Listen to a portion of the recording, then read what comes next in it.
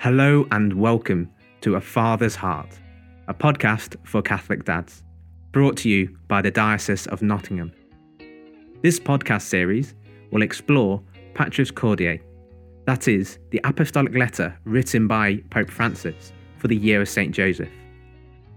Each month, we'll speak to two dads from around the diocese and explore one of the parts of the document.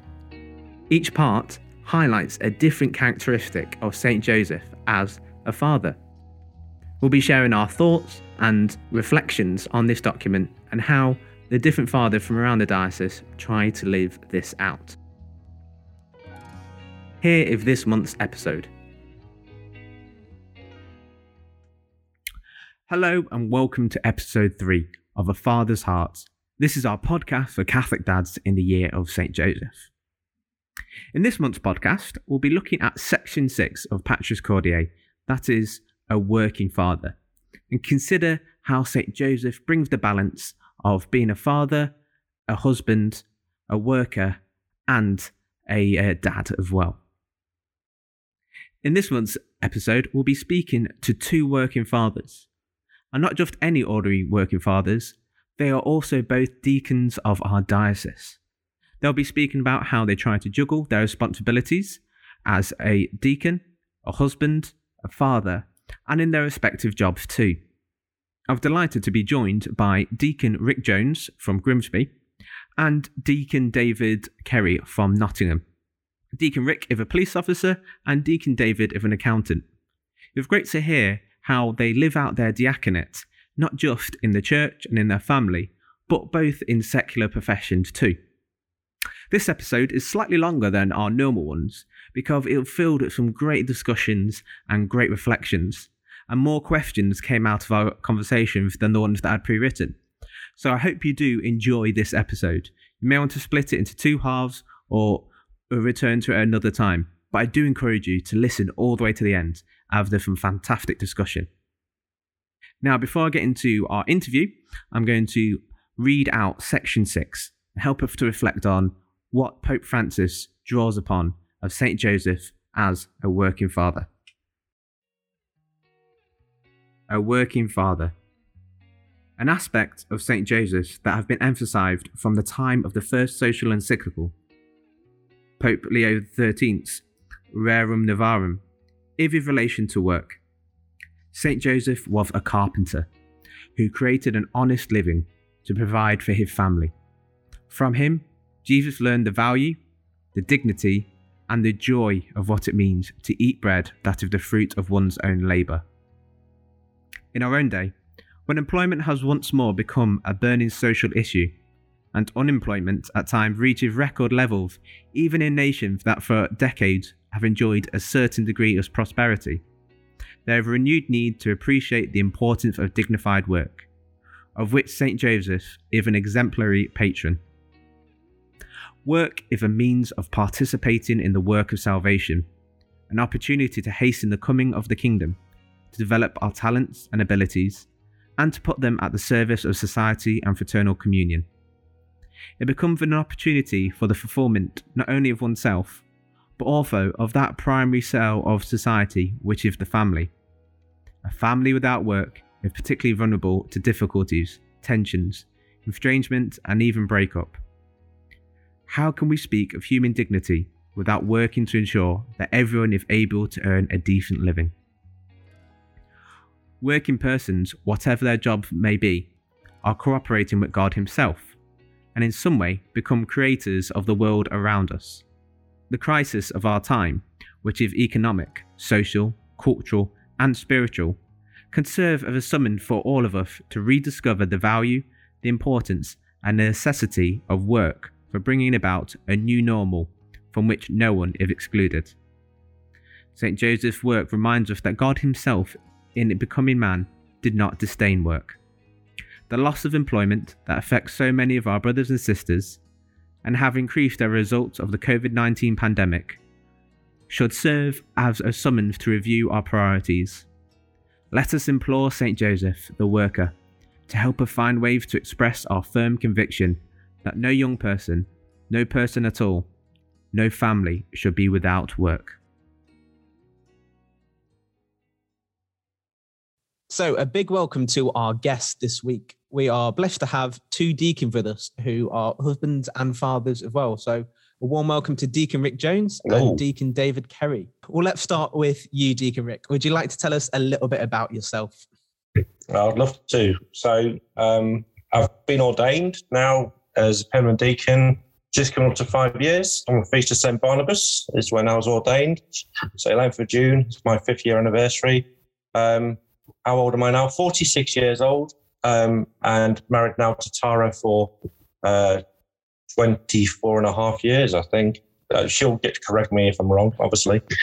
I got 3 wonderful children. My oldest has just been accepted and been employed by the diocese of Parish, which I'm very proud of. And I've got Michaela, who's 18, who's going off to university in September. And I've got JP, who's 15 and a chip off the old block, which some people may be going, oh my God, not another one. But, you know, we are all good and we're all well. My normal job, as I like to call it, is I'm a police officer and I work for Lincolnshire Police. And there's actually 2 of us, permanent deacons, working for Lincolnshire Police, myself and Warren Peachy, which is quite unusual. And of course, we also had, if he's listening in, we also used to have Martin Chambers, who is now retired as a police officer as well. So there used to be 3 of us in Lincolnshire Police. I don't know if we ever converted anybody, but our Lord will only know. That is quite a collection together, in like having 3 police officers as deacons and all of them in the same police force. Excellent. So Deacon David, over to you. Okay, so I'm 56 years old and I'm a cradle Catholic. So I've actually been worshipping at St Barnabas Cathedral in Nottingham all my life. My parents were actually married there and I received my sacraments of initiation, so baptism, confirmation and First Holy Communion there. I've also been an altar server there for 45 years prior to ordination as a deacon. So it very much is a second home to me. Ironically, I also met my wife Eva through the church. She was in the choir as I was an altar server. So casting looks across the pews is probably the best way of putting it.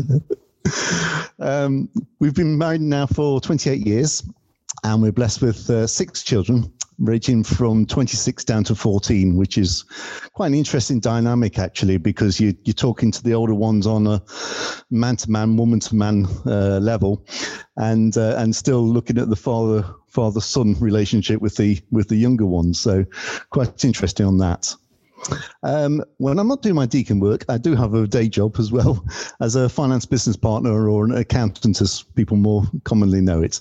And we work for the local authority. And I've been there about 18 years now.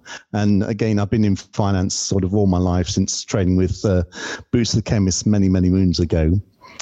As a deacon, I'm sort of involved a lot in the parish life and the work together, looking particularly at sort of working with the other members, the catechists and the clergy on the RCIA and RCIC, the Journey of Faith, which I find hugely rewarding, and as well as going on the baptism courses. I was ordained to the permanent diaconate by Bishop Patris in July 2018, so coming up to 3 years. And this followed 4 years of formation training at Oscott, which was where I met Rick. So I've known Rick now for probably about 7 years. And I was fortunate enough to be at his ordination along with 6 other gents at the time. So it's a wonderful day. I remember it vividly, That's excellent. Thank you both very much for joining us. This month we are looking at, I've kind of put the letter of Pope Francis a little bit all over the place out of order, just kind of where I thought it'd be a bit interesting just to take different points.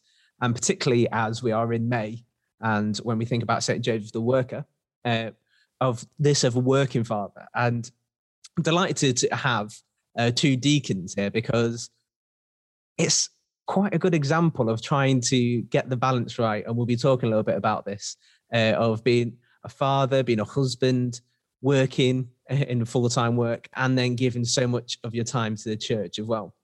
But as you don't often get a lot of podcasts, well, I haven't found a lot of podcasts where you get a couple of deacons talking a bit about it. So what drew you to diaconate? How did you feel that God was calling you to be a deacon? And what are your kind of initial thoughts about that? Wow. So, I mean, a bit like David said right at the beginning, so, being a cradle Catholic as well, I obviously, sort of 18, 19, 20, I thought I was actually being called to the priesthood.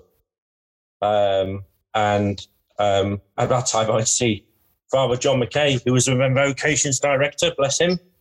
And I spoke to him, and basically he turned around and said, "Go away and grow up," which is fine, and he says, you may want to do something. You may want to do a little bit of work, maybe look at the briars or something, just to get some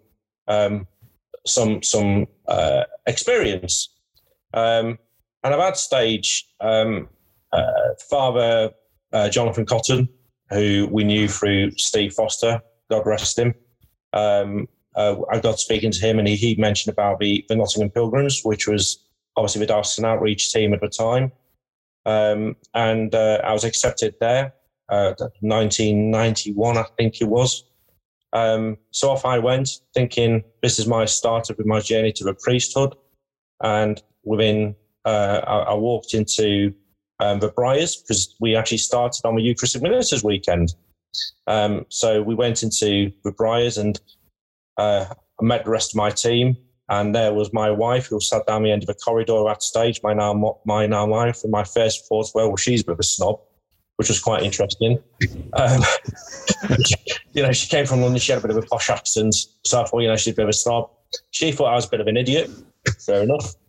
And then after about 6 or 7 weeks, we actually found out we did actually like each other, and my vocation choice changed. I was very clear very quickly that I wasn't cut out for a priesthood, and looking back now, I can see why I wasn't. And realistically, I look at it and go, if Pope Francis turned around tomorrow and said, we now allow married deacons to become priests, would I? No. Because I think the permanent diaconate is a fantastic and a very standalone ministry. So basically, trying to cut a long story short, went through the first sort of 10, 15 years of marriage. We lived in London at the time, and my parish priest, Vincent Flynn, turned around to me when I was about 25, 26 and said, "Have you ever thought about the permanent diaconate?" I said, "No, I didn't even know there was such a thing as a permanent diaconate." And we looked into it, and obviously then we found out that at that stage you had to be 35 to be placed on the course. And in some dioceses of our stage, you also had to be 10 years married before they would accept you on the course as well.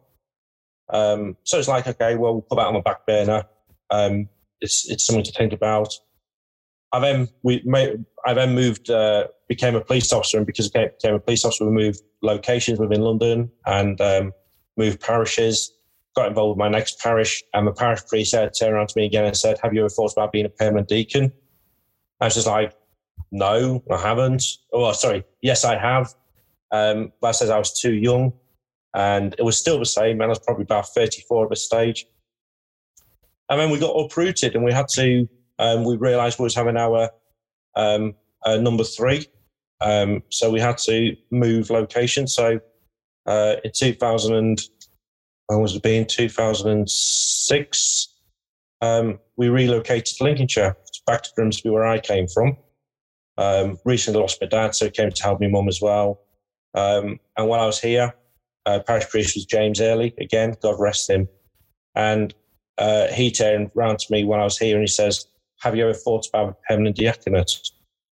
And at which stage I then spoke to Dave Kane, who was the then vocations director, realised that the course was then at Maryvale. And because I was on shifts at that time, the course was out of the question, because actually the course was, some of it was a Maryvale, but an awful lot of it was you had to travel on a Tuesday evening to different parts of a diocese for a 2-hour lecture on something or another. It was just like, there's no way I can commit to that whatsoever. Days before Zoom, eh? Oh, absolutely. God, yeah. I mean, I spoke to Dave a couple of years later and he says, oh, we've changed. We're now in Maryvale. So I went through put my application form in, and I've always known that there was a ministry within the church for me. I've got a great affiliation, a great love for Our Lady of Lourdes. She's always stood by me. And throughout about 10, 11 years, I was just getting continuous, and you will be, you will be. And that's all I kept on getting, you will be. I had 5 years in seminary. I turn around and say it's not real, by the way, those who are listening.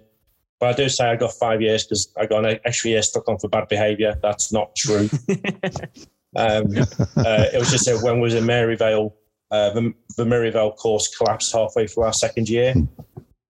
So we then went to Oscott the following year and had to start year 2 again. But it sounds better if I say I got a year stuck on for bad behaviour. So, and people who know me can go, yeah, I can understand that. So that's my sort of journey. It's very much and I'll say this now, it's very much and I'm sure Dave will agree with me. It's my diaconate is not me. My diaconate is myself, my wife. I can't be a deacon without her. She's very much a silent partner in me partnership, but she's there is no way in God's earth I could do it without her. So the diaconate is very much mine and Tara's, and not just mine. That's excellent, thank you. It's wonderful to see. I've heard so many times in different vocation stories, it's always somebody else who kind of prods you. I think sometimes we can hear our own prayers and stuff, but God does encourage us to listen to others. And great to hear you had Our Lady supporting you as well. And I think we'll come back to that. Quite interesting, we were saying there at the end about the role of your wife supporting you in the diaconate. So we've heard from Deacon David. It'd be great to dive into that a little bit more. Over to you, Deacon David. Okay, well, I think I'm one of those people that could have almost done with the St. Paul conversion, been sort of blinded by the light and given a completely clear message so that there was no ambiguity, but didn't quite work like that. But it did actually have the best of starts in the best of places, because my sort of story of the becoming a deacon or being called actually started off. Each year, about August time, we go down to the New Dawn Conference in Walsingham as a family, and we sort of camp over for a week, and it's great being on site and enjoying all of the services and the Eucharistic pilgrimage and everything, and the entrance is by suggested donation, and the organisers always struggle to cover the costs. So usually on the Wednesday, they do the real Catholic thing and have an appeal and a second collection. And two of the guys that I knew were doing the counting, and they said, "Oh, would you be able to give us a couple of hours?" So I said, "Yeah, fair enough. Bit of a busman's holiday to an accountant, isn't it? Really, So this went on till probably about 11 o'clock one night, and I knew that I needed to actually relax before I went to bed, or else I wouldn't have slept with all the figures going around in my head. So I just went back to the tent, and I said to my wife, and I'm just going into the church for a bit. And one of the beauties of the New Dawn Conference is that they have all-night adoration of the Blessed Sacrament, which is beautiful, and people will be in there and they'll have the blankets around them and, quite nice and toasty with warm and everything, and flasks of coffee as everything.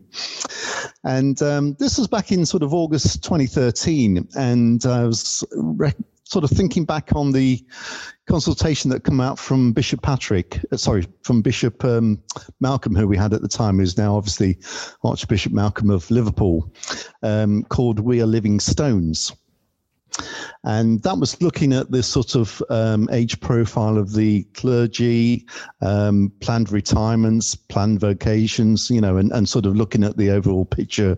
And, we're all wide awake enough to know that it was, it's pretty poor numbers coming through, unfortunately. And what the bishop was asking was to step out of the boat, basically, and see what part of the laity could do and help the priests in whatever ways they can. So I was just kneeling before the Lord, and I said in my own mind, I thought, well, okay, Lord, what do you want of me? What path do you want me to go down? How can I help? And very strangely, at the time, he put into my mind the face of the permanent deacon that we had at the cathedral. Now, a bit like Rick was saying, I'd sort of not looked into the permanent diaconate at all, other than sort of knowing that this guy read the gospel and helped out a bit at mass, and that was it as far as I was concerned. So I sort of dismissed it in my own mind and carried on praying, and then left and went back to our tent. And over the course of the week and over the next couple of weeks, this image of his face kept on appearing in my mind. And I thought, after a while, even the penny dropped with me, and I thought, okay, so you want me to look into this, then, don't you? So I started to read about it and pray about it, and I spoke to my wife, and I've got to admit, she was a bit surprised but very supportive. And then I spoke to my children, and they looked at me as only children can at their parents, thinking he's obviously going through a religious midlife crisis or something, So undaunted by this, I kept on reading and thinking about it and praying. And I think, as we were saying, sometimes other people seeing you what you don't necessarily see in yourself. And I think that was confirmed to me one Sunday morning. I was preparing to serve Mass, and the Dean, we had at the time, Canon Geoffrey Hunton, called me into the sacristy and said, shut the door. And I thought, oh, I'm in trouble, for something. And he says, can I ask you a question? I said, yes, of course you can. He says, have you ever thought about the permanent diaconate? And I've got to admit, I just smiled at him. He says, what are you smiling at? I said, well, I was probably a couple of weeks away from coming to talk to you, thinking that there may be a vocation there. So he says, oh, okay, that's interesting. So he says, well, go away and carry on praying and thinking about it. And if nothing else changes, come back and, talk to me. So obviously nothing did change. So I went back and then he put me in touch with the formation team and put me through for an interview. And as they say, the rest is history. So that's excellent. Again, it's great hearing the parallels in the stories there about, again, Our Lady at work of Lords or Walton. It's great to remember that if we think of this year about St. Joseph. He's very much, I'd love to have been a fly on the wall times he went to Our Lady for advice and help, really. Before we kind of move on to our kind of next bit, it'd be great to hear about how you said, kind of started to pick up there about the role of your family, particularly your wife, in supporting you. Something actually we haven't really talked about much. I think we're into episode 3 now of our podcast, and we haven't really talked about the role of how our wives support us in fatherhood. So it'd be great to hear about the role of the wife of a deacon and how that kind of fits into everything. So I'm not sure if to jump in first to say a little bit about that. Go on, David. Go on. I think certainly for me, it's sort of almost echoing what Rick was saying, really. I think it's important to have a very strong foundation behind you. I think you need a strong marriage, and you've got to, the whole beauty of having of a wife is having that sort of best friend as well as your soulmate. And I know that I won't be able to do this without her, because I'm very conscious that the diaconate, which I really, really enjoy doing, and I love being able to give service of myself, but I know that I've got to be careful that I'm not sort of disadvantaging my wife or my family by doing so, because I think it's got to be it's the whole package. And I remember when we were at Oscott, one of our trainers said that you've got first and foremost, your main vocation is your family, and then it's your diaconate and your work, and then it said unless you've got that balance right, and I think that's the thing that is difficult, is to try and make sure that you're giving enough time to everybody, to your vocation, to your wife and children, and as well as to your daily work. But also it's important to give time to yourself as well, because if we burn ourselves out, we're not going to be any good to anybody in all of the spheres that we're asked to do. So fortunately, Eva and indeed Tara has been very supportive of both of us all the way through, and I've said to my wife on a number of occasions, certainly when I was training, if this isn't right, or if you don't feel that this is right for us as a couple, you've got to let me know, because I said, you've got to come first. Not that the diaconate is by any means an add-on, but it's part. It will complete me as a person, but it can't be at the detriment of our family. Yeah, brilliant. Thank you for sharing that. I think similar to David. I mean, I don't think many people know, and I certainly can remember the letters very, very well. And that is, when you go through the selection process with the diaconate, the next thing you do is you write to the bishop formally and ask to be accepted onto the programme. He then writes back to you and says, yes, I'm happy to accept you onto the programme. I'm now going to seek your wife's permission.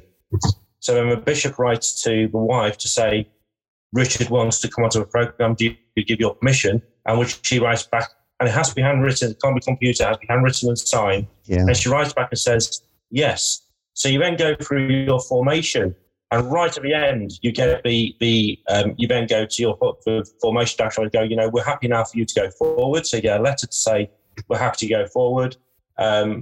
And then again, we write to the bishop to say, after formation, the rector, the formation teams are happy for us to go forward for ordination. Please will you accept my petition to become ordained of holy orders?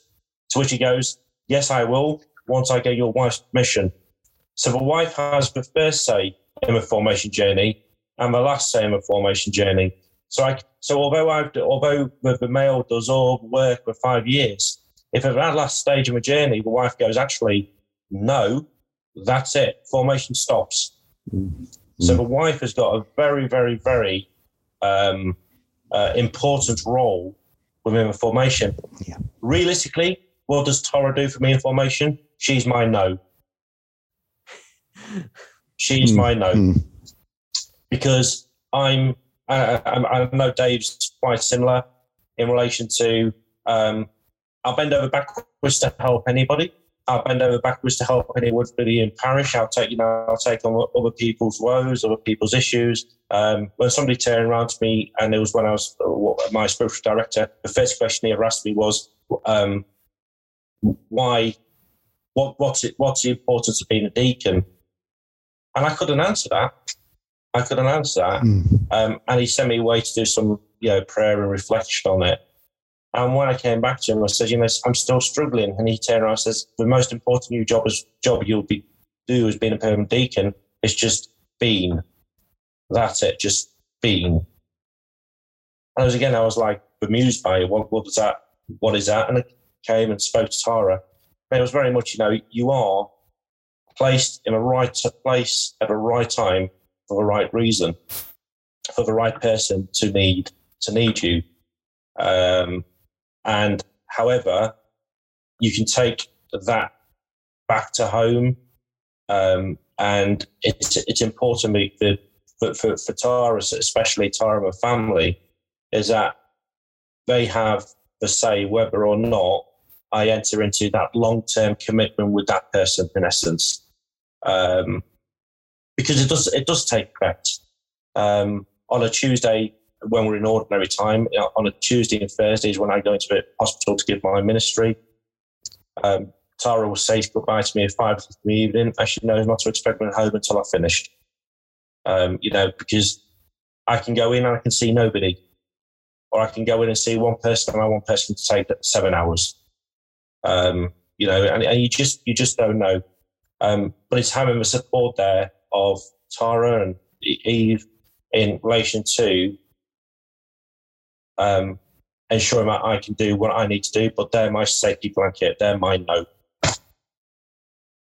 That's cracking. It's really interesting to hear that. It's not quite the same, but I know when the night before my interview for this job that I'm now doing, I suddenly thought of there's going to be a lot more evenings and weekend work than I've working in schools before. And I'm just thinking, what happens if this affects my my family life? And so I get of lying in bed. I gave my wife a nudge, which I'm not sure she was too impressed with. I finally got the baby down to sleep, and I said kind of pour this out to her, and she gave, firstly, pray about it, Joe, and she gave, and if it does, don't worry, I'll tell you. Yeah. and I think that's really important. So that's great to hear. I think, sorry, Joe, just quickly as well, I think going on with David as well, I think what is important is that I did make that mistake, and I know David knows this. I did make that mistake in my first 2 years of ministry where I did burn myself out because I wasn't listening to people around me in relation to, you're taking too much and you blah, blah, blah. And I actually did burn myself out and I had to step back away from ministry as well as my job for 4 or 5 months while I regathered myself and got myself back on the straight and narrow. So, and that was just, was it the pressure of a ministry? It was to do with that. It was to do with work. It was me not getting my balances correctly. It was me not listening to that no. And it's really, really important to be able to get that balance and recognize the barriers so you don't break through them again. Yeah, and I think it's true because there's I think one of the fortunate things was when we were going through Oscott was that the wives were actually encouraged to come on the formation days, so they went through the same sort of sat in on the classes as well, and I think that certainly gave Eva a good insight as to what we were being taught as well, and it helped her faith as well. But I think there is times when I find as if I'm doing too much, and you think to yourself, no, I need a weekend off. We were talking before we came on, was that you get to that stage where you're sort of so wrapped up with everything, being an accountant, sort of, I had year end and I had Easter at the same time. So, it was just like, all coming together, and you think to yourself, right, I need to almost sort of block everything else out because I need to be able to concentrate on that, both at church and at my work, and still have time to spend with the family. So, sometimes you've got to just almost clear your diary and think, right, that's it. I just need to deal with these things at the moment. And then when we get through this, then I can go and do some more. But it's trying to get everything in perspective, and it's not easy. I sometimes feel like I'm juggling 3 balls, and I'm only an apprentice juggler. So I tend to drop one of them as I go along the way. But we do what we can do, and God knows our limitations, and I think He gives us as much as we can cope with. But sometimes we just don't realise what we can cope with. Yeah. That's brilliant. Thank you for sharing that, both of you, especially Rick there. That was really humble and quite probably strikes a tune with many people listening. So it's, I think it's very important to talk about that, because I think as dads, as husbands, we can sometimes think that we have to be, because there's a sense of protection in our role, and we have to be the strong ones. And sometimes it's important to acknowledge, actually, yes, we are meant to be the strong ones, but not alone. And to kind of and to call on those people that God have placed in our lives around us to carry that. I would say, I loved how you talked about the equal partnership within the diaconate of you of the deacon and your wife as well, and that kind of the role of kind of that mutual support. And it's very true of marriages, and I think that's really interesting. I've a layman, not a deacon, to hear that, really. So thank you very much for sharing. Pulling back to our exploration of Patris Corde and this section, was there anything that jumped out to you about what Pope Francis wrote about a working father and kind of that characteristic of St. Joseph? I think the thing that came to me was the sort of honesty and solidity of St. Joseph. You know, we don't read a lot about him in the Bible, but he's there in the background. You know, he's providing that sort of overarching care and love for Our Lady and for Jesus, and bringing him up in the trade that he's been trained in. You know, and also the complete obedience to the power of the Holy Spirit. You know, we see that a little bit earlier in Patris Corde when he was having the dreams when he was first told that Mary was pregnant. You know, he obviously wanted to do the right thing by her, which shows the love that he had for her, and he was guided then by the Holy Spirit that he was to take her home as his wife.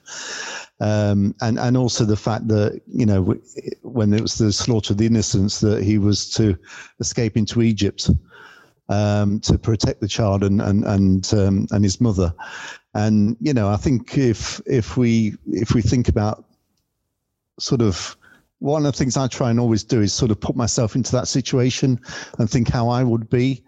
You know, and if somebody said to me, well, tonight you've got to pack up everything and leave your home for going somewhere that you don't actually know, you just wonder where to start, I think, you know, and yet sadly these days we still see it with many refugees where they're in war-torn countries and, you know, they leave with a few belongings in a bag and the clothes they're standing up in, you know, and I think it's a very, very difficult situation. But I think St. Joseph's such a, you know, he's a patron saint of workers. And I think that's certainly over the sort of last sort of 15, 18 months with the pandemic, you know, it's shown what the beauty of work is, because, you know, like it says here, in work is a means of participating in the work of salvation, to develop our talents and abilities and to put them at the service of society. And I think that's been the thing that's sort of really affected us as a community over this time. You know, our lives have been disrupted, whether that's been working from home or being on furlough. You know, I think one of the things we need as adults is we need routine. We need to know where we're going to be day after day. And, you know, certainly I think that goes for children and it goes for adults as well, you know, and I think when you're taken out of that just sort of usual daily routine, it sort of throws you a bit, you know, and obviously there's been many people that have been sort of very badly treated with the, you know, losing their jobs and everything like that. And, you know, the whole purpose of life has gone in some ways, you know. That's great. Thank you. About yourself, Deacon Rick. It's interesting because I love it when we get the story of you know, when Mary and Joseph come together after Mary finds out she's having Jesus, and I don't know if it's my police officer's mind or whatever, but I can just imagine our conversation. You know, Joseph walks in after a hard day and Mary goes, "Well, Joseph, it happened like this," you know, and just that. How shocked and in awe he must have been. I know obviously he was visited as well, but just that place of complete and utter trust in God and in God's will. And for me, you know, and I'm sure for most people, you know, God will have to, you know, if I once wanted to write a book, when after ordained, I wanted to write a book which was titled "God Speaks to Me in Slaps." And the reason for that is that I will hear what he wants me to do and I will keep on ignoring it, and all of a sudden he'll just slap me and just go, "Oi, wake up and listen." Because I know I'm not a great one to sit. I'm not a great one to sit and reflect and to listen. And for Joseph just to take on that thing of, "Yes, Lord, you know, your will be done." That's it. And especially in today's society, again, I speak very much as a deacon and a police officer here, you know, there are very, very sad situations which I walk into on a daily basis. and the amount of unfortunate dysfunctional families without the father figure. And, you know, you can see it, you know, and I'm not saying I'm a best dad by any ways and means, but you just look at these, you look at these young kids and these young children and just go, no, I don't know what to do. All I want to do is just pick you up and take you home and just love you, but I can't. But you can see actually what they need is that father's love, you know, and you can see it. And so for me, with Joseph, it's very much the constant of a father's love, the constant protector. And I do think, like David says, you know, we don't hear much about him. I wish we did know a bit more about him. We don't hear much about him though. But I think in some ways that's quite powerful in its own right. But he was just the person who stood in the background with the overview of his family going, they're okay. They're okay. Yeah. And you know, and that's, I suppose that's very much a father's love. And even with myself now, you know, I'll look at my children and I'll, you know, obviously we get worried about them, but I'll stand back and I'll just go, no, they're okay. I don't need to interfere. They're okay. So it's that, for me, Joseph is that very much the constant of a father's love. But he doesn't have to interrupt. He doesn't have to shout. He doesn't have to be angry. He doesn't have to be joyful. It's just, he's there. And I know he's there.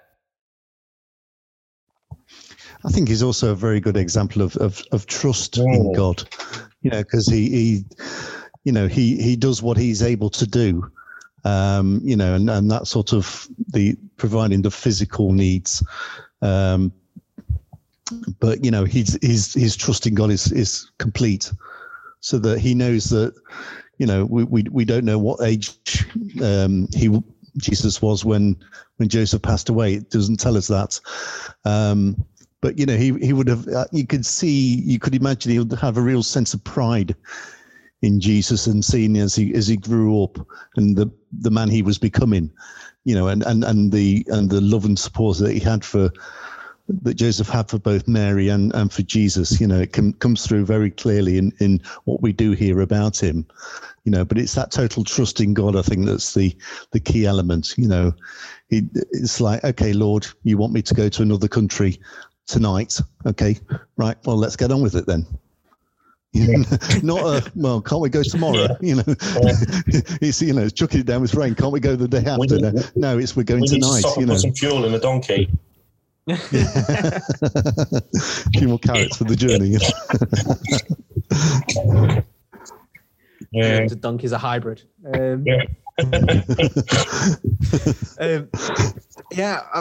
There's loads there that I definitely chime with, and I think if you say that idea of kind of offering that work for me, you say, like, because sometimes we can just think of working for our employers when really, like, we're working for God and for our families in providing for them.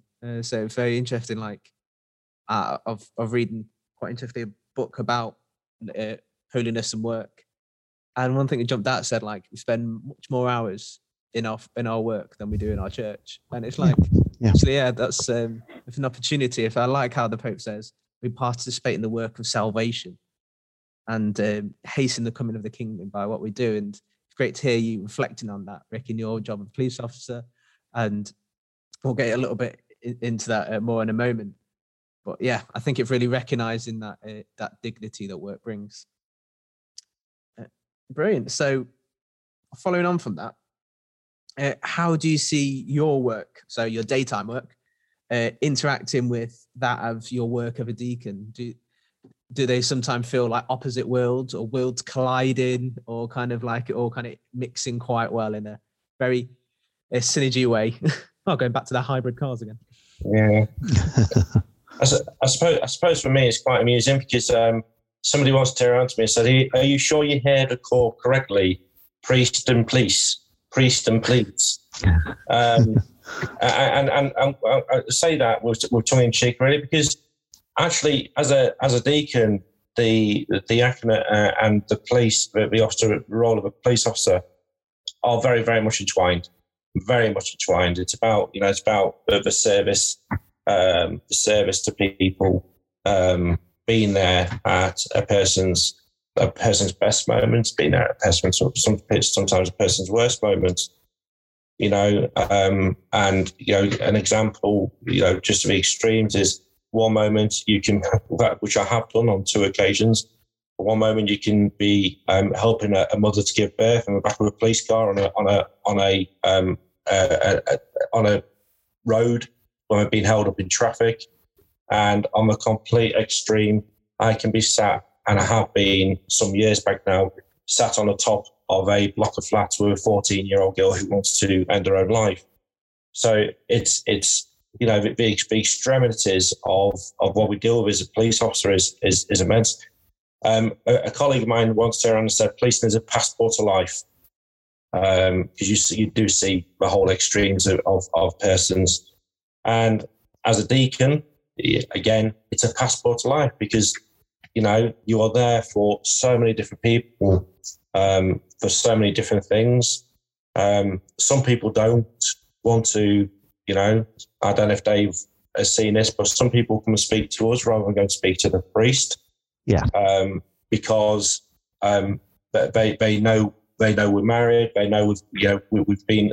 I'm not saying priests haven't before. Get kiboshed by other priests with diocese. But, they know we've. We live in the world. We are part of the world.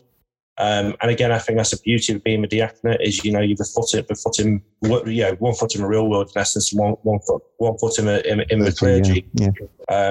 And that we're actually able to bring the experiences that we see in our life to these situations. And I think the biggest thing, if anything, being a police officer challenges my faith on a daily basis. Because I do see situations and just go, where is God in this? Where is God in this atrocity? And you have to,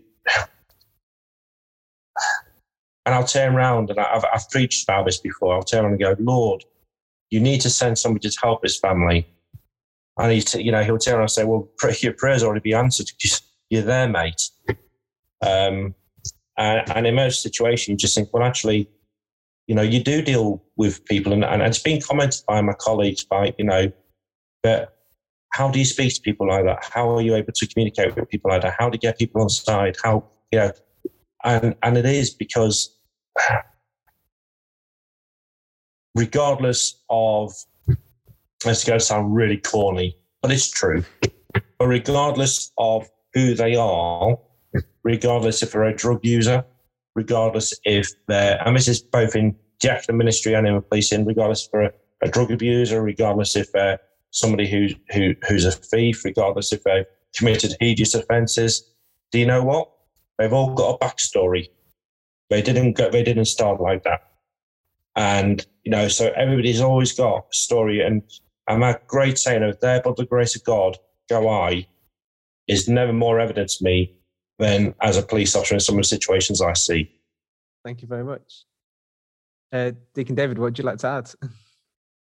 Yeah, I think obviously I'm not at the sharp end in the same way as Rick is, but I do see the community in church as a bit of like an extension to what we have outside of church, and obviously when you're in church, you meet and greet people and you're asking about their life and sharing their concerns. And as Rick rightly says, a lot of people will come and talk to us rather than necessarily go to a priest, because, we are, some of us are married, and we have probably more day-to-day life stories, I suppose, than sometimes some of the priests do. And I always think back to the sort of dismissal that we give at the end of the Mass when the deacon goes, go out and proclaim the gospel by your life. And I think, that can be taken as a bit of a bland statement, but it's, it's actually basically telling us to continue the prayer and love for God to all of his people. And I've sort of met through my work, a lot of the down and outs, and the homeless, and it's, the homeless is one of my sort of pet charities, because I just don't believe that in this sort of day and age, and in the 21st century, in a first world country, we should have people sleeping rough on the streets. That just doesn't gel with me. But I think it's welcoming people where they are in life, and everybody's got their own problems, everybody's got their own issues, and I think too often the beauty of it is that they would just want to be able to talk to somebody, and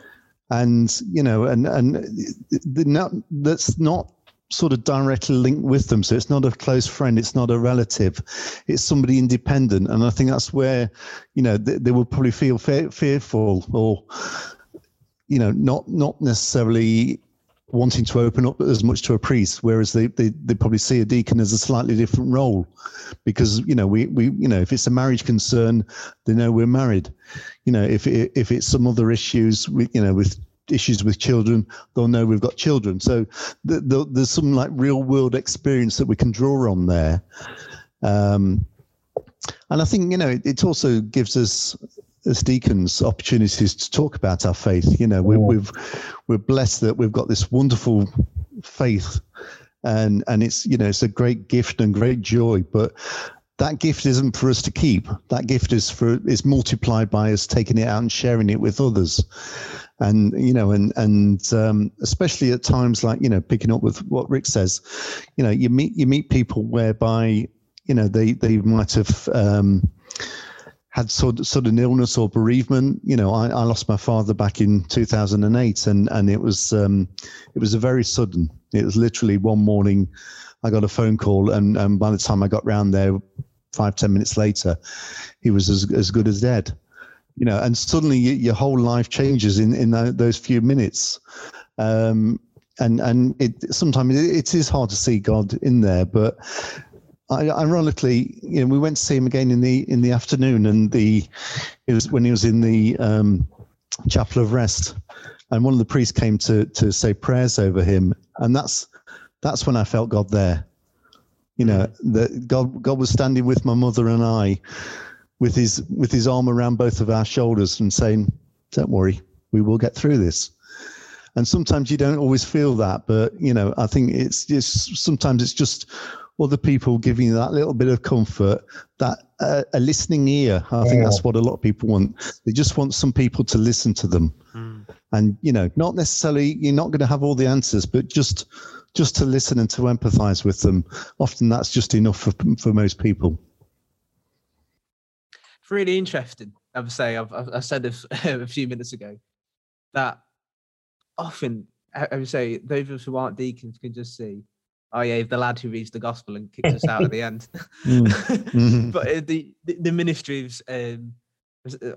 of the ministry of the altar and of charity, isn't it, really? And that we take charity in its full form of the love of God, and that sacrificing those. So it's wonderful to hear about that.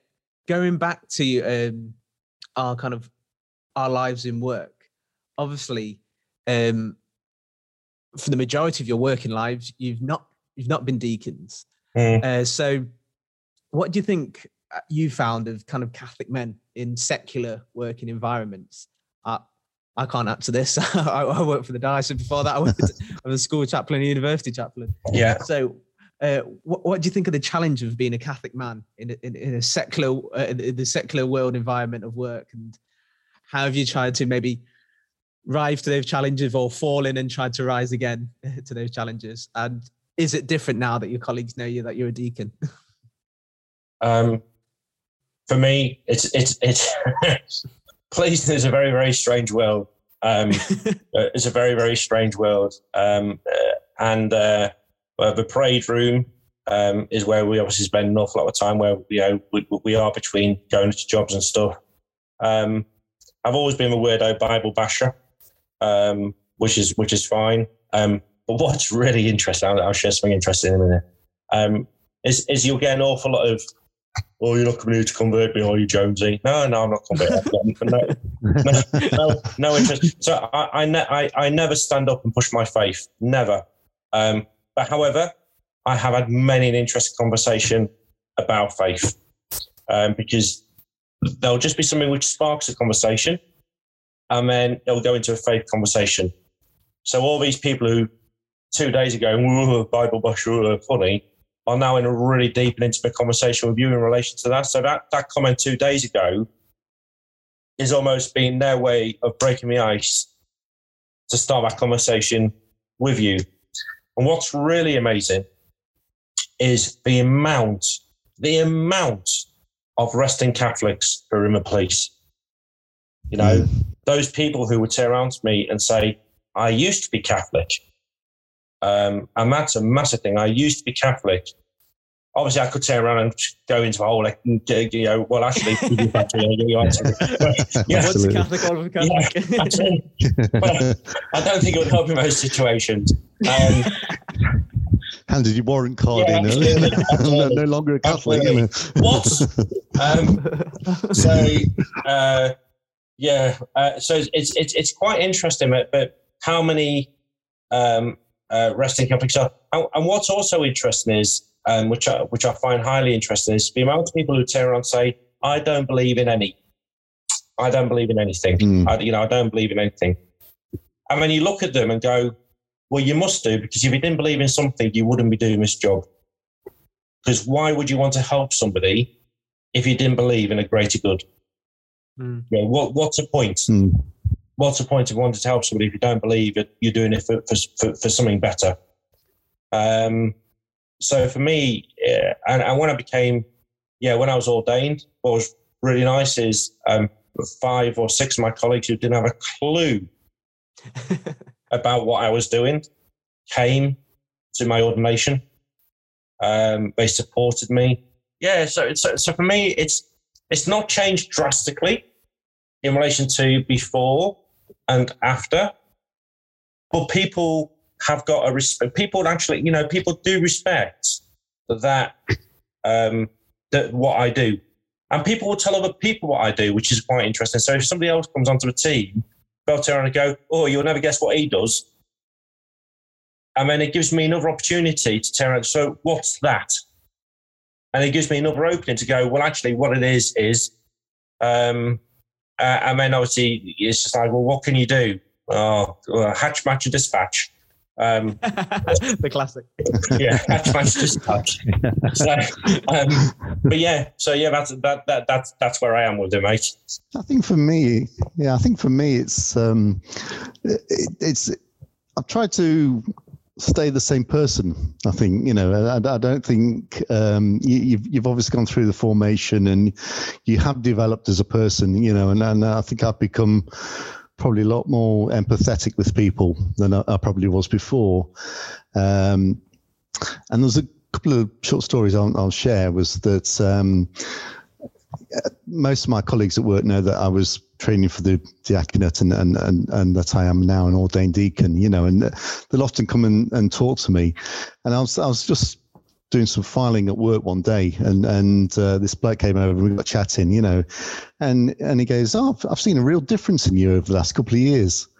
And again, I think, you think to yourself, well, I don't feel as if I'm any different. But again, it's perception, other people's perception of you, so whether you've become, I don't know, more caring, more interested in people, I'm not sure whether there's one particular moment you were and then the next moment you are suddenly interested in them. But I think it's nice to have those sort of positive comments, and I think, sadly the world today is we live in a lot of negativity, and the church is seen by a lot of people as being quite insignificant, especially a lot of our young people. They don't see it as being particularly relevant to their lives. And I think, if they could only understand the love that our Lord has for each of them, and that, he's created each one of us in his own image, and he guides us all the way through our lives, even when we make a complete hash of it, Because I remember when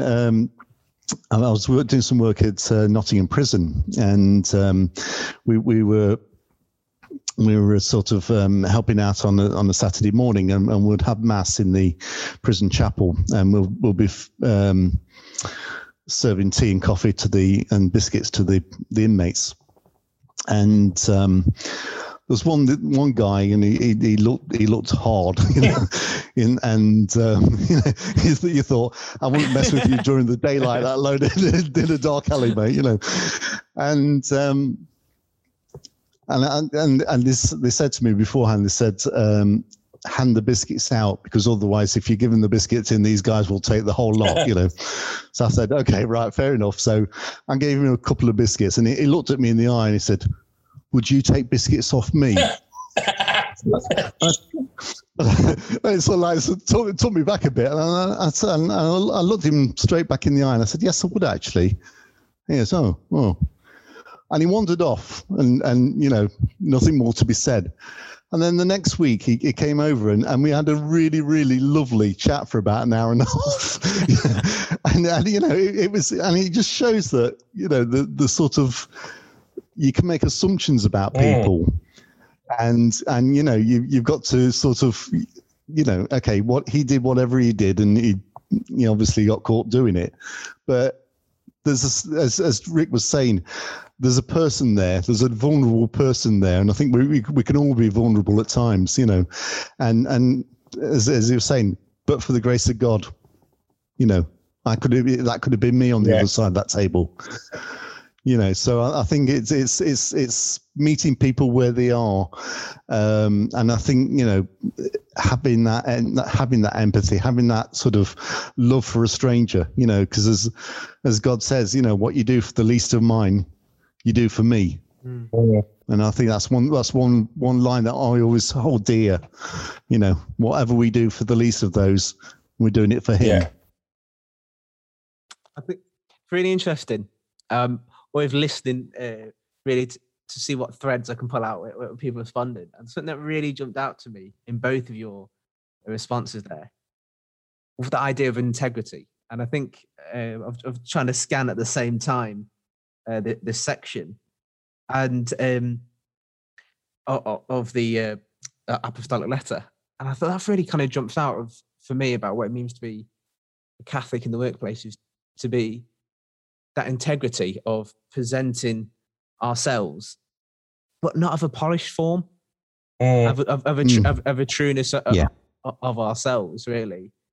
And because God's going to do the polishing over time, like what you're saying, Deacon David, about that a change we've noticed in you, and that say that people can then kind of approach you and kind of staying true to ourselves, not trying to brush our faith on the carpet, but at the same time not vanishing from faith. It becomes something that's attractive and draws people. So that's great to hear. I think it is the integrity of being ourselves as deacons, and not putting any airs and graces on, not, you know, being people who we're not, and that attract people to us because they know they can talk to a real person and we'll get a real answer. Well, I think if you think about it, God's called us as we are. You know, he called us at that stage in life where we were at. And if that was good enough for him, then, you know, it's certainly good enough for us. Absolutely, good point. I'll take that one. I'll take that, Dave. I'm happy with that. That's copyright. Because you say it now, I can just edit it so it sounds like... Our penultimate question. Thank you so much for the time you've given. I've noticed something we've gone along, something that all three of us have got in common, which I haven't had yet, and also we've got in common with Jesus, and that we've all lost our fathers. And it's a quite, if I think it brings a certain aspect to your life in losing your dad, and particularly in how you then trying to be a dad. And I know for myself, there's many things from thinking back to my dad, what he did, that kind of I tried to pass on and trying to emulate in my fatherhood. And I think we see with, particularly Jesus and St. Joseph, what I like to see is that I like to imagine a lot of Jesus' character, his human character, is shaped by St. Joseph, particularly his approach to work. I imagine St. Joseph as a tireless worker who worked with love. And you see that in Jesus in his ministry for others, in this giving of self, and eventually the appropriateness of the carpenter's son. The carpenter dies on a cross with a hammer and nail, and that's his greatest work of salvation. So if there anything that you hope to show your children, your attitude towards work and your faith, and how you live that out? Oh, good question. I've always been one of those people that I think the best way you can show somebody something is by example. And I think, the fact that I'm involved, I work as an accountant, I work as a deacon, not that I see it as work, but it's having that fulfillment. And, one of the things I've sort of tried to pass on to my children is that, be a giver, not a taker, always try and sort of put the other person first, and I think as a father and a parent, that's common nature to us. I think we have to sacrifice some of our hopes and dreams to be able to provide for our family, and I think there's also times when, you look back at your life and you think, well, I'd like this and I'd like that, but you think, I want it, but do I really need it? No, I don't. Yeah. And I think, my father, he worked a lot. I've largely brought up by my mother, because he worked sort of 5 days a week, and then he worked Saturdays and Sunday mornings. So, by the time he came home, he was obviously fairly tired. So I didn't see a great deal of him. But, his word was always the final word, It's like, my mother used to go, you wait till your father comes home, So, which I'm sure we've all heard it over the times. Yeah. Good Irish mother, So, I think it's a case of like, so long as you've, and I think you build up a respect for the man, just a little story that it's something that really still wrangles at me, which it's stupid, but it shouldn't do. But the night before he passed away, I was going to go up and see them, and I saw him at the church the previous Sunday, because he went to the cathedral as well, and he was a verger. And it's funny that week, first weekend, that weekend, I thought, you're getting older, Dad. Sometimes you see the same person for weeks and weeks, on months and months and years, but you suddenly see a subtle change in them. And I thought, yeah, you're looking older, And he was only 74 when he passed away, so not old by these standards.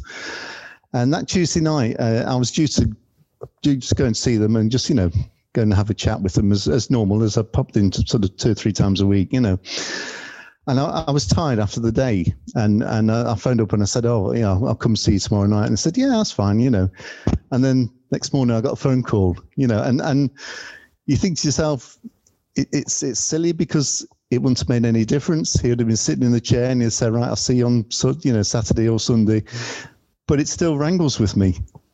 And I think that's because of, that love and respect that I did have for him, and that, I'm hoping that my children have for me, because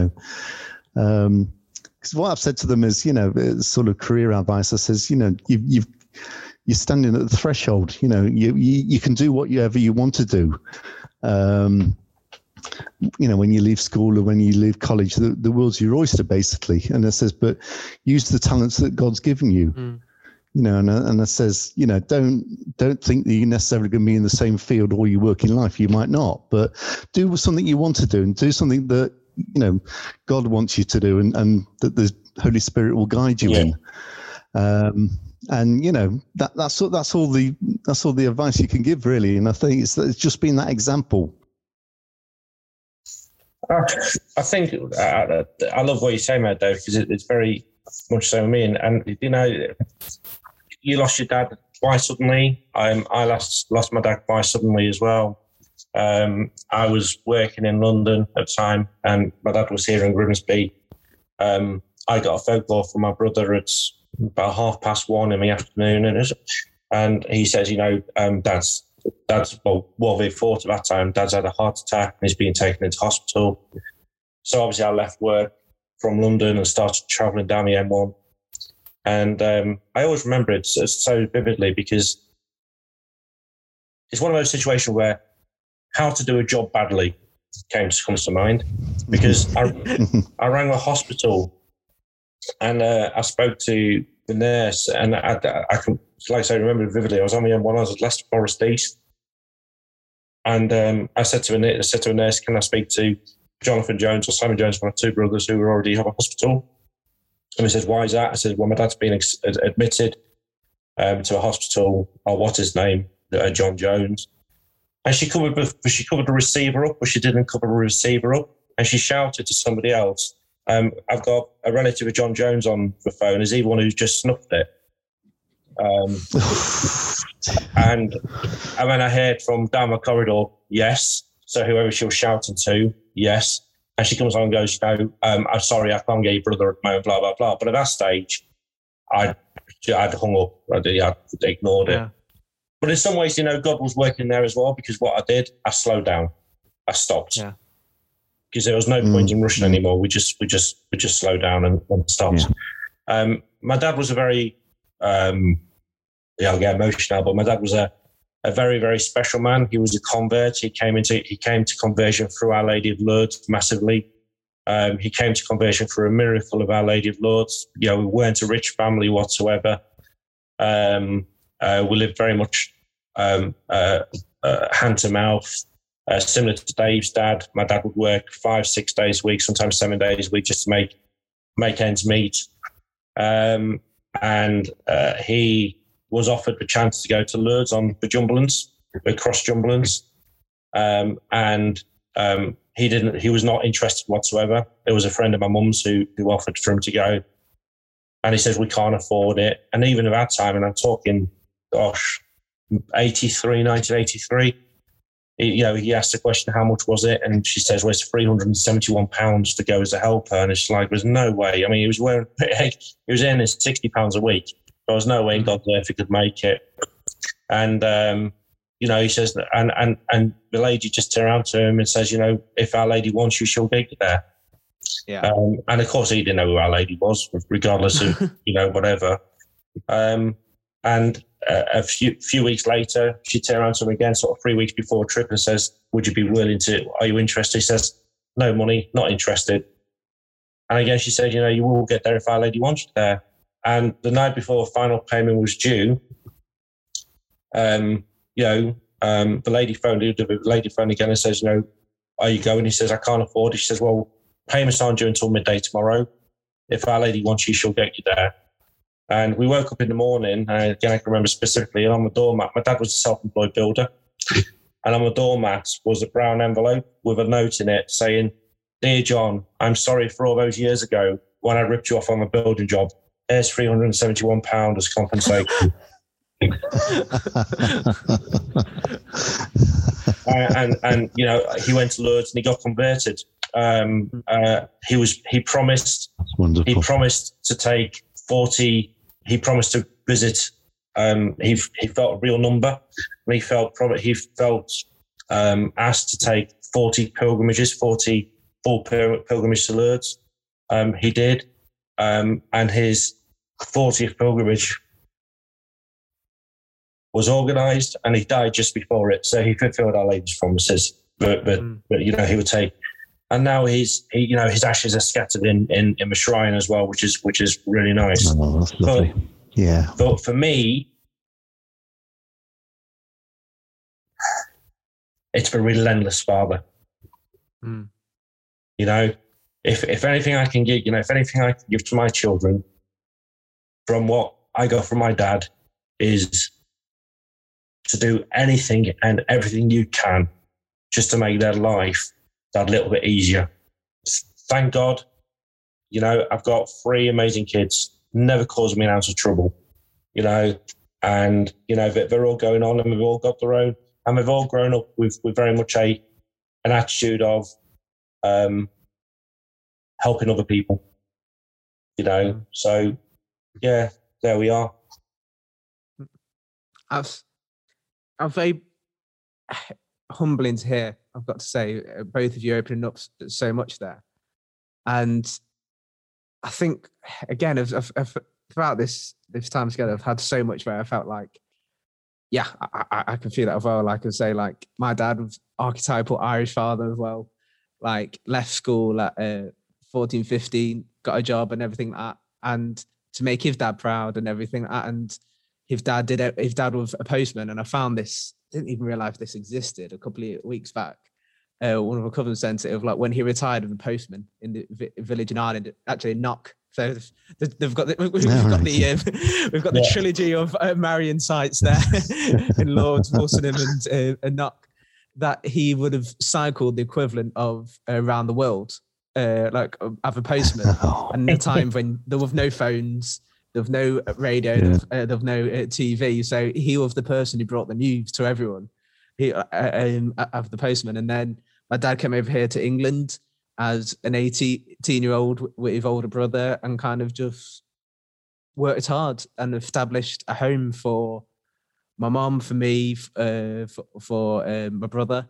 And he just like saying himself, like confident, sometimes he'd have to go to other end of the country to work, or to Ireland, working as a civil engineer, like working in pipelines. And that desire to just go, I'm putting my family first, is definitely something that I definitely saw. But at the same time, you've also a man of prayer and carried his rosary with him.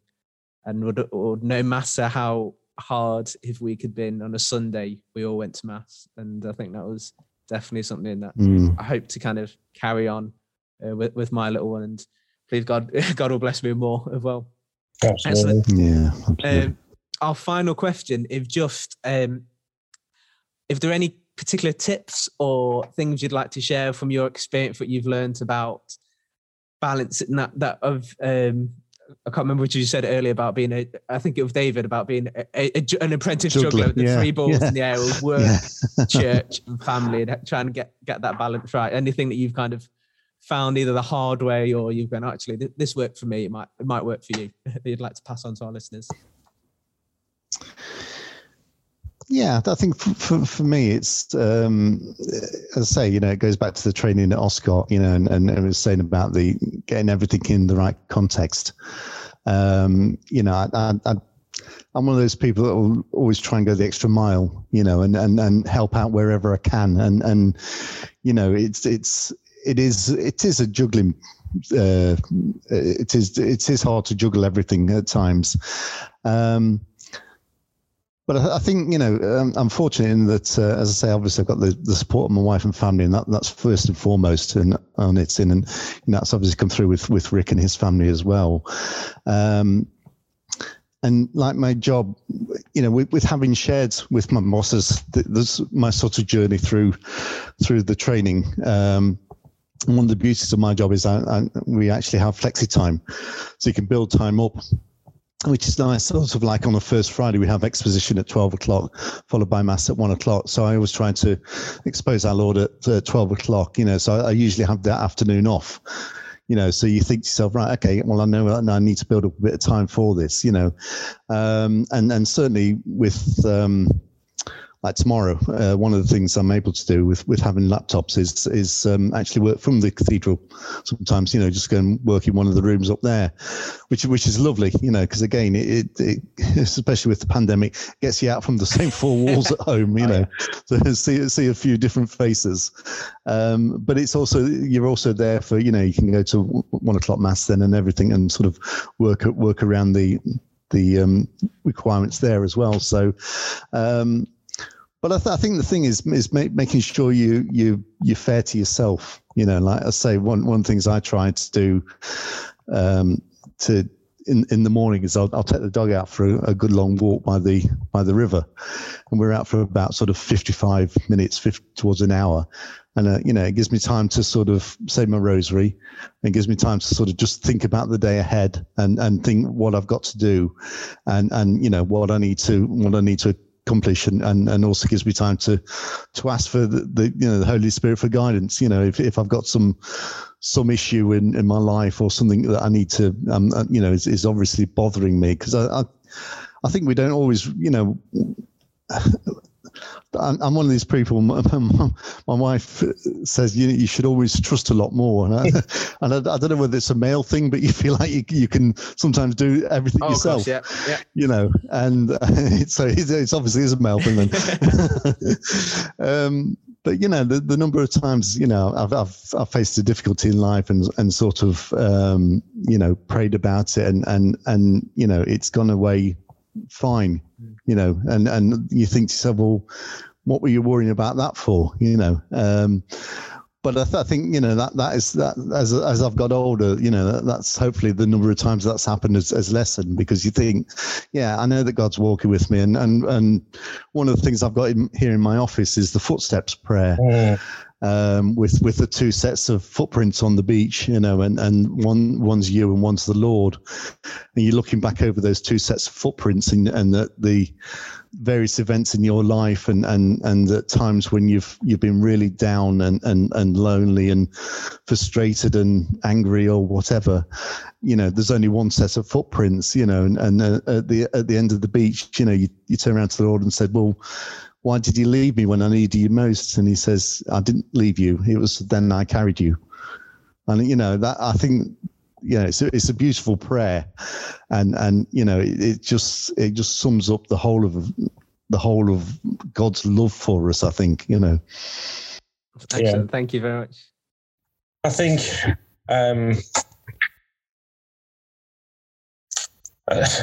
tips, my Lord. I think the church is being called back into apostolic times. And that's a massive statement to make. But I do think the church is being called into apostolic times in relation to the whether it's a lack of calling or the lack of enthusiasm or just a lack of people listening to the call to become priests. And actually, with the diaconate, there's certainly the permanent diaconate becoming more and more established. That actually, I think we are being called into those times where we are going to suffer. So we know we're not going to get any more priests for the next 6 years at least through the ordination process. And the church of a whole is suffering. In relation to that, I would like to really encourage those men who are listening to this to see if God's calling you to this amazing ministry. And I think sometimes, I'm going to sound really sexist, and it's not being sexist at all. But I think sometimes as men, we can just sit back and relax and let the church continue around us. And when we see the ministries within the church, they are predominantly occupied by females, and because I think the men have just taken that, somebody else is doing it, so why do I need to? And I think people, especially our men, and especially in this year of St. Joseph, need to be open and accepting to the idea of the permanent diaconate. And do you know what? We do 4 years in formation. Well, actually 5 now, because I think we've changed the formation to have an out of college prep duty year. So I think it's now 5 years in formation anyway. Yeah. Am I right, David? Have you heard that? Yes, it is. Yeah, it's just gone to 5. So, you've got those 5 years to discover if it's right for you. And that's what this sermon is. So you may hear the call and you may go, that's what I need to be, or that's what I want to be, or that's what God's calling to me. And 2-3 years down the process, do you know what? You may not be. But however, in those 3 years, you'd have learned, you'd have studied, you would have changed, you'd have had a different outlook, definitely a different outlook on the church and the history of the church. So I'd really encourage men just to probe themselves, just to give them a bit of it, give them a shake and go, do you know what? what can I do? What can I do for my church? What can I do for the Catholic Church? How can I make a difference? And I'd really encourage. During my time in formation, and again, David knows this, and all my brothers who went through formation went with me, it was certainly not a bed of roses, and I don't think it was a bed of roses for any man who goes through formation. No. You hit speed bumps all the way, and the devil doesn't want it. The devil doesn't want it. Because all he wants to do now is sit back and laugh at the church and watch it collapse around us. And, it's our time now to actually, take that mission and fight back and, really, really, really fight back and bring our church back to where it used to be. I do think coming out of a pandemic, yes, it's been heartbreaking. Yes, there's been an awful lot of losses. And, it's horrendous, 150,000 souls lost to it. But however, we know that some good will always come from the bad. And we can see our fruit through Jesus. Jesus died in order to bring healing, to bring forgiveness, to bring recovery. And we've just gone through a massive loss. We've just gone through a massive bereavement. We've just gone through a massive death. But look what can be done just by the faith of 12 men. As we've just come from Pentecost, 12 men who said yes have established a worldwide network of church and faith. And do you know what? These people, these men who may be listening to this podcast, you could be one of that next 12. You never know where God's going to take you, just by saying yes. A piece of scripture was given to me when I was 18 years old by a lovely sister who was praying with me at the time, praying for my vocation. I really wasn't sure what I was doing. I was a lost soul. And it stayed with me forever. It's Hebrews 11:1, and I'll read it for you. And it says, "Now faith is confidence in what we hope for and an assurance about what we don't see." And that's massive, it's a confidence in what we hope. So what we hope for, let's start hoping. Let's start hoping. Let's start dreaming dreams. Let's start dreaming these unimaginable dreams of what we can do. And, and have the assurance about what we don't see. We can't see those dreams come into fruition, but for God's sake, don't stop dreaming them. Yeah, absolutely. That's excellent. Thank you so much. There's a great thing there, a message for men, for what you've both said about, first of all, not seeing actually that it's down to us alone, that or to actually just think that, oh, this is a burden we've got to carry alone. Be it our wife, we can confide in, our friends, our family, our priest, like if there's a deacon in your parish, kind of to say, actually, we carry this together.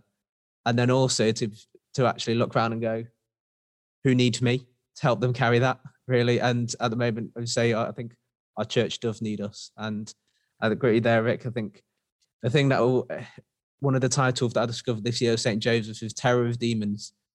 And we can share in that role when we love our family, when we pray for our family, when we do our work integrally and commit ourselves to God and what He's calling us to do for His church. Is a wonderful message.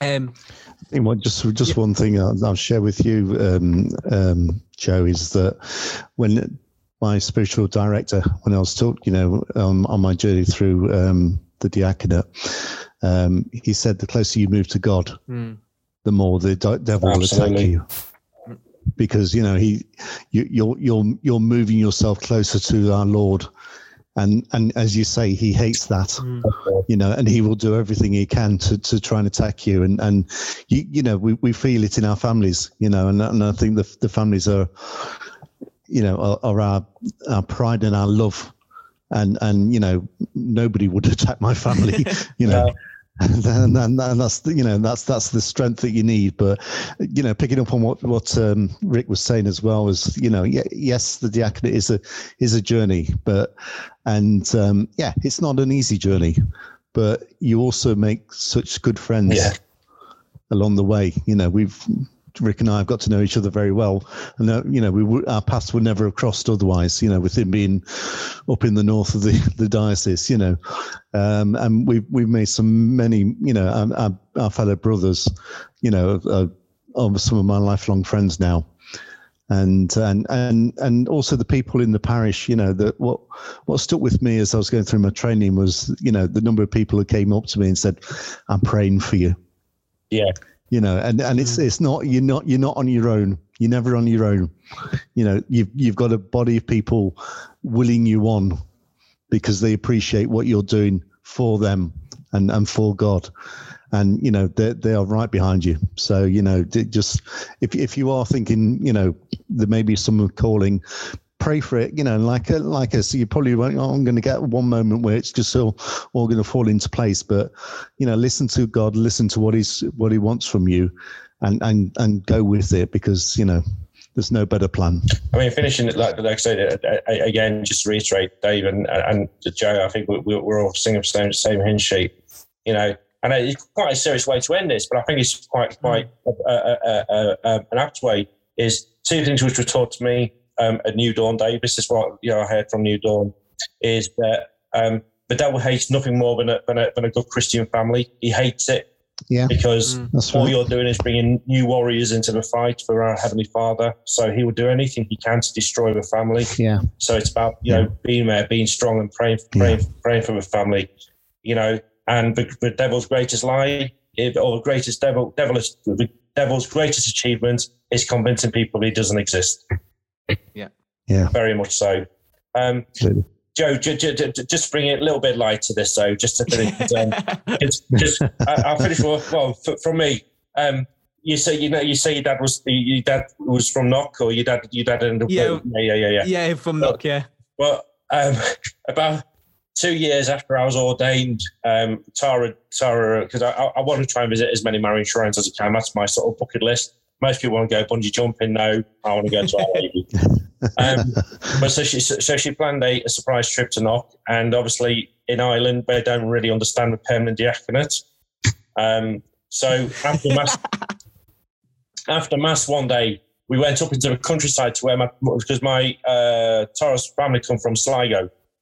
Oh yeah.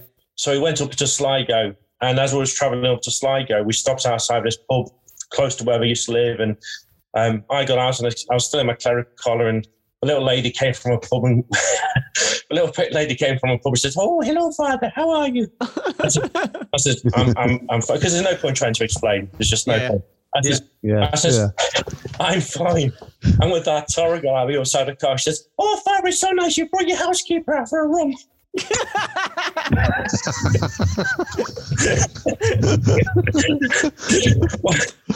What makes the story even better is I didn't deny it, and when I got back into the car, Tara says, "You let her believe I was your housekeeper."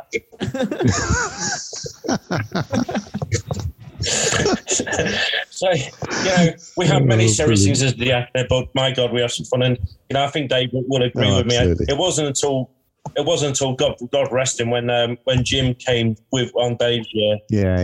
What an amazing man he was, Deacon Jim, and we've been having a bit of rough time. I remember turning up with a barrel of beer. Turning up with a barrel of beer, and then breaking into the private bar upstairs in Oscott. So he'll be up in heaven now, looking down on us and going, lads, well done. But again, but yeah, so formation was great, and like Dave says, we met so many great friends, and so many great friends across the diocese now. And do you know what? Although we don't speak that often, and I'm going well up again now because this is very true. Although we don't speak that often, do you know if I had a crap time? I know I have to pick up the phone and speak to Dave. Yeah. Yeah, likewise. Definitely, and that's what it's about. But I know that's important. And I know that Eva would be able to, absolutely. Eva and I know that Tara, if they needed to, would be able to pick up the phone to each other and go, do you know, off we go. I think that, we do meet up as deacons, probably not as often as we ought to, as a group. But I think, it's there's a firm commitment, certainly on our part, to get that going now that we're coming out of pandemic, and it's just nice to have that fraternity. Yeah, absolutely. It's very important, and and it's nice to just sort of be able to meet others and sort of just share stories, share issues that you've had, and none of us have got all the answers, but together we can make a fair fist of it, I think. I don't know about you, Dave, but are we going to ask Joe when he's putting his application in? I think that makes you lads number 3 who've asked me that. So well, there you go.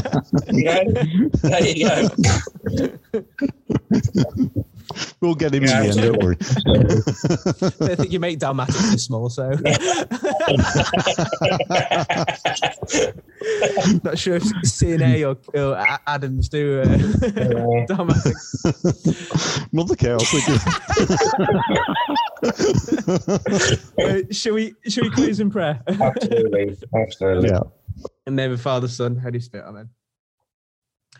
Lord, I thank you for this opportunity to chat with these great men, these great deacons who seek your heart, who seek to be your presence in the world, and ask you to bless them, to bless Eva and Tara and their families, and to really encourage them in the work that they're doing in your name, whether that be with a collar around their neck or with a police helmet on or with a shirt and tie, that they see that they are building your kingdom, that they are renewing the face of the earth in your name.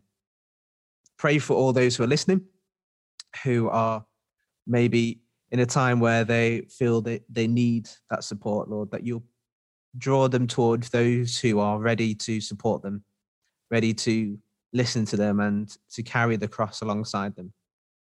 For those, Lord, who are listening, who are ready to support others, pray, Lord, that you will take that opportunity and bring them to where they're needed most.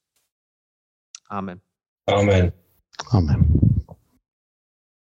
Thank you, Joe. Thank you, lads. In the name of Father, Son, Holy Spirit. Amen. Amen. Excellent. Thank you so much, lads. Thank you for joining us for this month's episode. We really hope you're able to join us next time. And to ensure you don't miss an episode, remember to subscribe. Please also share this podcast with other dads that you know. We want to reach as many dads in our diocese and help them to reflect on the image of St Joseph.